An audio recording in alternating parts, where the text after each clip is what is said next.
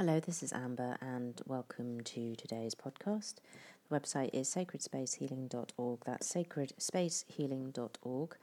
For those of you that are familiar with the work, and for those of you that aren't, I'm a Reiki master and a shamanic practitioner. I've been running my own healing practice since around 2007.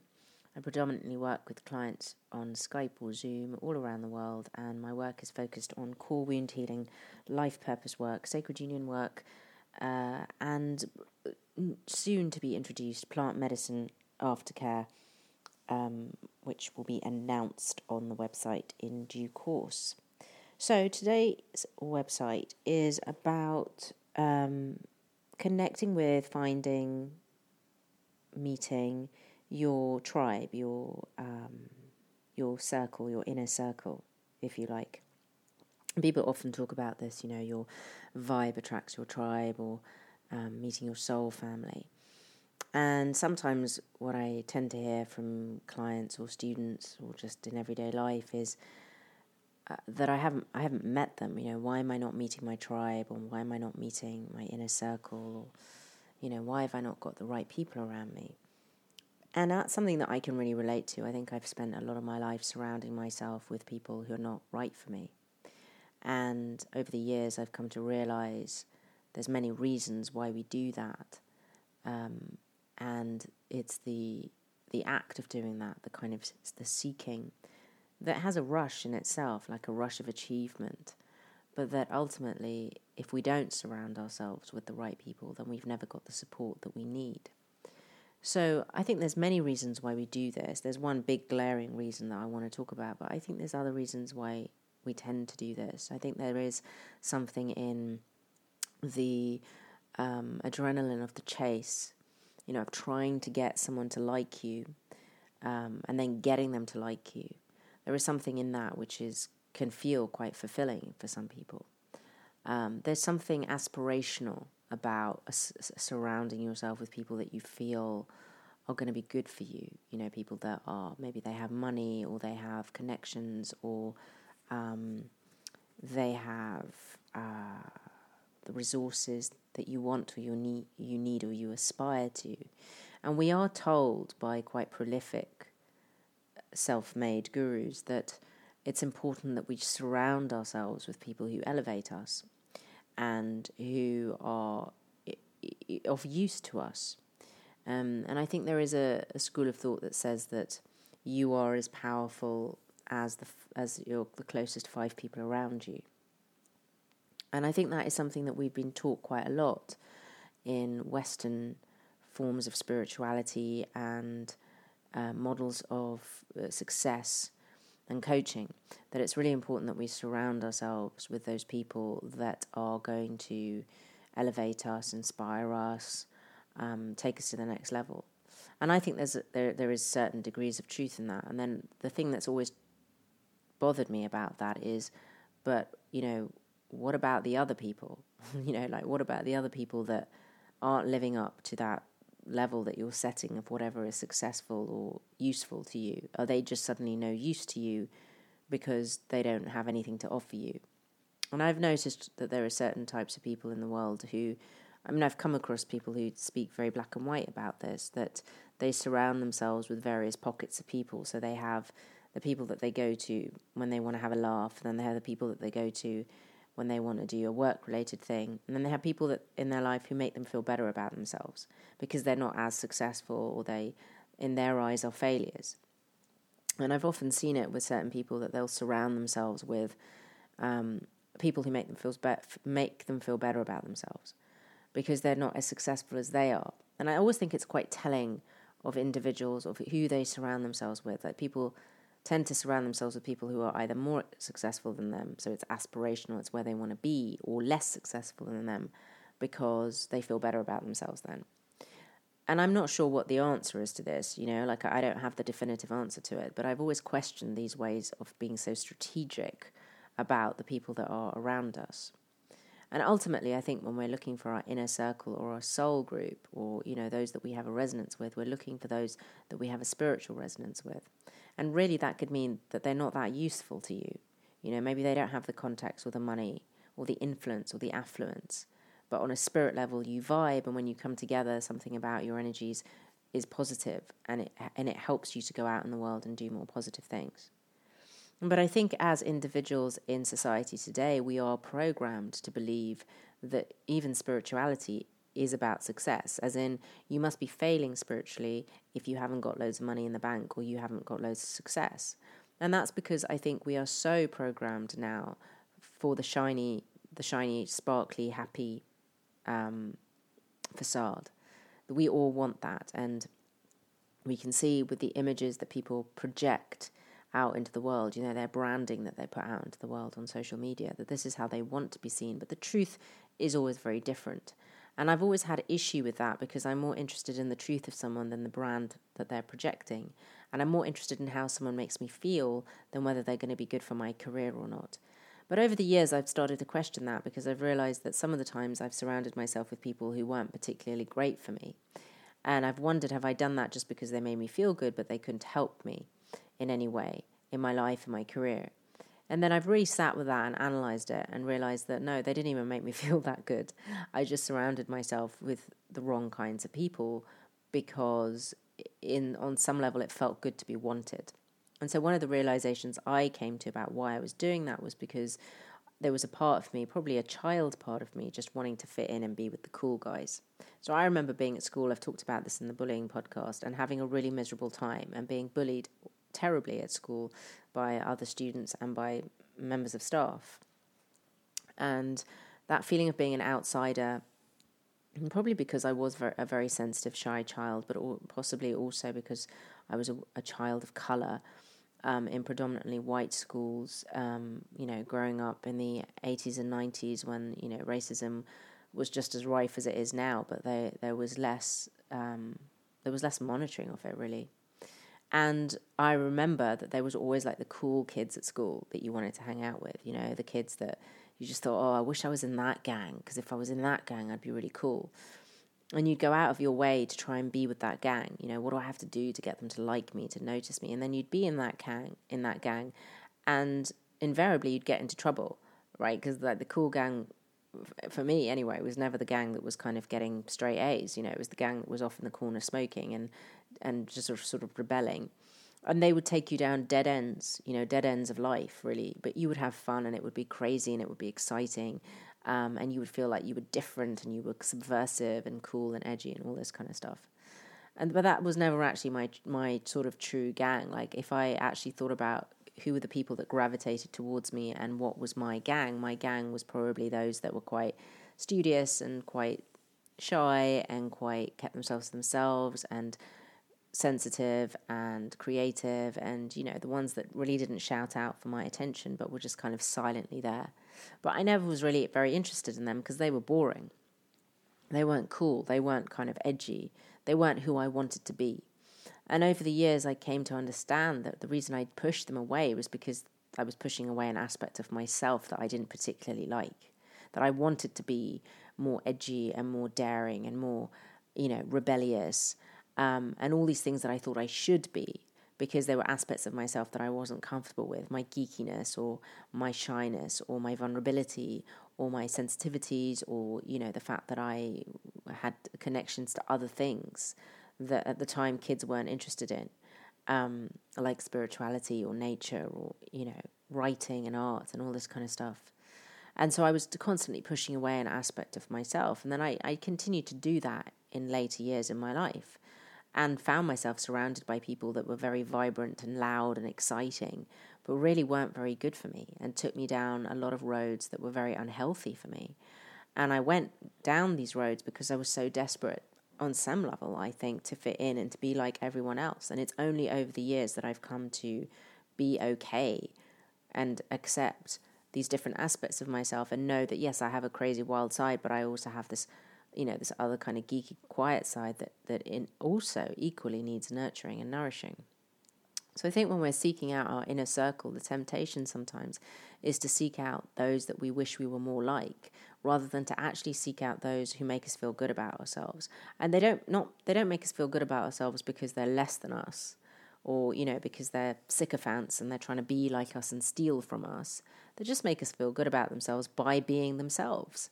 and that your energies, when they come together, just feel really good, and that you're able to inspire each other and vibe off each other and create stuff together, and it feels mutual. And I think one of the biggest sort of sticking blocks in the twin flame journey is that when you're faced with your reflection, when you're faced with yourself, unless you've made peace with who you are, you're going to push away your reflection. And as it goes in the twin flame, in the sacred union journey, you're faced with your divine counterpart, who is you, who is an aspect of you, who is all aspects of you. So yeah, you're going to fall in love with the bits that you love about yourself, but you're going to hate the stuff that you hate about yourself that you see reflected back at you in this other person.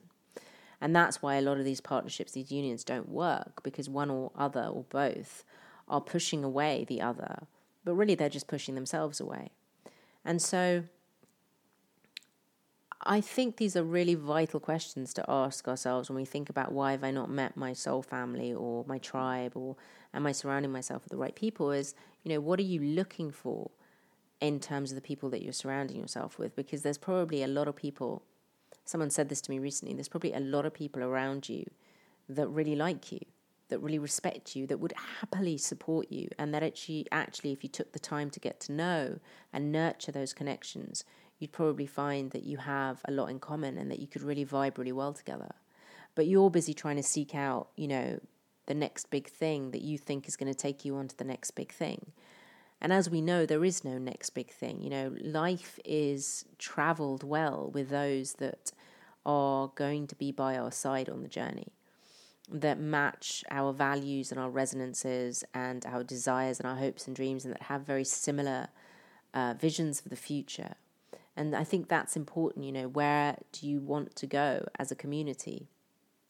Not where do you think you should go? I think we often have this idea that we're not contributing to the world unless we're out on some march somewhere or some rally somewhere, or we're not some, social media influencer, or we're not contributing to the world unless we've earned millions or whatever. But actually, we contribute to the world by being the best expression of ourselves that we can be, and living happy and fulfilled lives. And whether that's, by writing that best-selling book, or it's by having a really successful life where you have a family around you that loves you and supports you, and that who you love and support, and great friends, and you do great things in the world, whether you're doing good in the world by smiling at everyone that you have an interaction with, it is about those things. That's how we make the world a better place. And it is those little things that add up over time and make our life feel richer. And often we walk around through town and we've got our earphones in and we're busy thinking about all the things that we haven't achieved in our lives, and we're forgetting to actually connect with the world and connect with those around us. And if we made those connections in our life, and we nourished them and we made them richer and deeper and stronger, we might well find that our soul group or our tribe was around us the whole time, but we never really noticed because we were busy pushing them away because we thought they weren't cool enough or they weren't going to give us enough. I find it quite sad when I see that in people, when I find it quite sad when I'm on the receiving end of that and I'm deemed not cool enough to be part of someone's inner circle. And I find it sad that that kind of energetic connection is rubbished in favor of, greater connections or money or so on. But I think it is a product of how much we've been programmed to believe that. And this is a separate topic for a podcast, but I think it's really important that we learn to think for ourselves, and that we are actually so conditioned and so programmed that we don't even realize we're not thinking for ourselves. We've been so conditioned and programmed from the day we were born. But even on our spiritual journeys, we believe that we're having these amazing sort of spiritual insights, but we're not, because we're part of X number of social media groups and we read X number of books and watch X number of YouTube clips and listen to X number of audios. And we're being programmed by every single person that we have an interaction with who's telling us what spirituality is, what success is, what spiritual development is, what, in inverted commas, ascension is, what twin flame union is, what sacred union is. We're not having these thoughts for ourselves. And it's really important that we do. And I think we find our soul group, our tribe, when we start to think for ourselves. I think it is a product of our society that so many of us actually are surrounded by a lot of empty vessels. And this is why, You see so many social groups only really survive through a shared focus, whether it's alcohol, drugs, a project that they're working on, but they don't survive the everyday. And what you're looking for is those people who stand by your side through the everyday, and you stand by their side. So it doesn't matter if they get married or have kids or get really successful or lose everything and have no money or go through depression, or it's not going to matter, because you know that you're in it for the long haul. And we tend to build relationships these days based on the good times. And if you're not having good times, then there's just no point in maintaining that relationship, because that person brings your vibe down. And we're told time and again that we don't want to have people around us that are negative. Don't surround yourself with people that bring your vibe down. And I've never really understood that, because for every negative expression that a human is expressing, they also have the ability to express the positive. And just because someone is going through a bad time, we don't just abandon them. They're still that person, they're just going through a bad time. And I think often people who say, I don't know that I've found my soul group, or I haven't found my tribe, or people that are in tribes that aren't really theirs and they're trying to fit in and deep down they know that, all of that stuff, it's because they're rejecting either that which reminds them too much of themselves and the stuff about themselves that they don't like, or they're rejecting people because they think that they're going to bring their vibe down, and it really doesn't work that way. Yes, sometimes you can surround yourself with people who drain you, but I think there's a difference between being around people who drain you and being around someone who's just going through a difficult time. Someone that's a really positive influence in your life, and you're a positive influence in their life, and when you guys are good, you're really good, and then they go through a difficult period because they've had a death in the family or in their life, or they've lost their job, or whatever, they're broken up with someone and they're going through a difficult time. It doesn't mean that they're a negative person and they're draining you and they're an energy vampire and you have to cut them out of your life. It just means that they're going through a difficult time. But all the good stuff that was there about them before is still there. It just needs resurrecting. And I think often we're taught that we have to abandon people like that because they're bringing our vibe down, and it's just not good to be around people like that, and we must only be around people who bring our vibe up. But in my experience, people who, bring our vibe up all the time are often people that are hiding a lot of really destructive stuff underneath the surface. It is impossible to be happy all the time. It's unhealthy, and it frankly scares me when I meet people like that. I'm okay with having the ebbs and flows of life, but I think we are being programmed to believe that that's not okay, and it is okay. So I think what we're looking for is those people that inspire us and make us feel good, and, it feels mutual. But we don't reject them when things hit a bumpy ride. And there's a difference between that and someone who only comes to you when they're depressed, or only comes to you when they want money, or, is abusive towards you. Like, that's completely different. Of course you don't want someone like that in your life. And I think it's messy. I think, if you've had a really good relationship with someone and then they say they fall into addiction and now they're stealing from you, or their personality is changing. I mean, really, when someone is in addiction, you're not ever really having a relationship with them. You're having a relationship with the addiction, which is an entity in itself. So I think these things are far more complex than we're taught in, our 30-second spirituality that is doing the rounds these days. And we need to be really mindful of that. I think we live too much on Facebook groups and Instagram and Twitter and get our spirituality in bite sizes, and then think that that sort of defines how we must be in the world, or, our place in the world. And it doesn't. These are sound bites that have no depth behind them. So these are questions that we need to ask ourselves. Who do I have in my life, and why do I have them in my life? Who nourishes me and who doesn't? Who depletes me? Who makes me feel good about myself? Who's going through a difficult time but is actually a really great person, and maybe I could be there for them? This is how we grow. If we just surround ourselves with people who make us feel good about ourselves, we never grow. We also grow by sometimes lending a hand to someone else and lifting them up. It's really important to have the right people in our lives, because that's our family, it's our community, and community is vital to our stability in an ever-changing world. If anything that I've said resonates, or you would like to work on an issue that it might have brought up for you, or you'd like to dive deeper, then the website again is sacredspacehealing.org. That's sacredspacehealing.org. There's lots of information on there on the healing programs that I provide, as well as the one-to-one sessions. There is an online diary, but it often gets booked out. So if you can't find a slot that's free, just email me. There's always a few slots that I keep aside every week for last-minute work, and I'm sure we can find a time. That's sacredspacehealing.org. So until the next time, so it is, and so it shall be.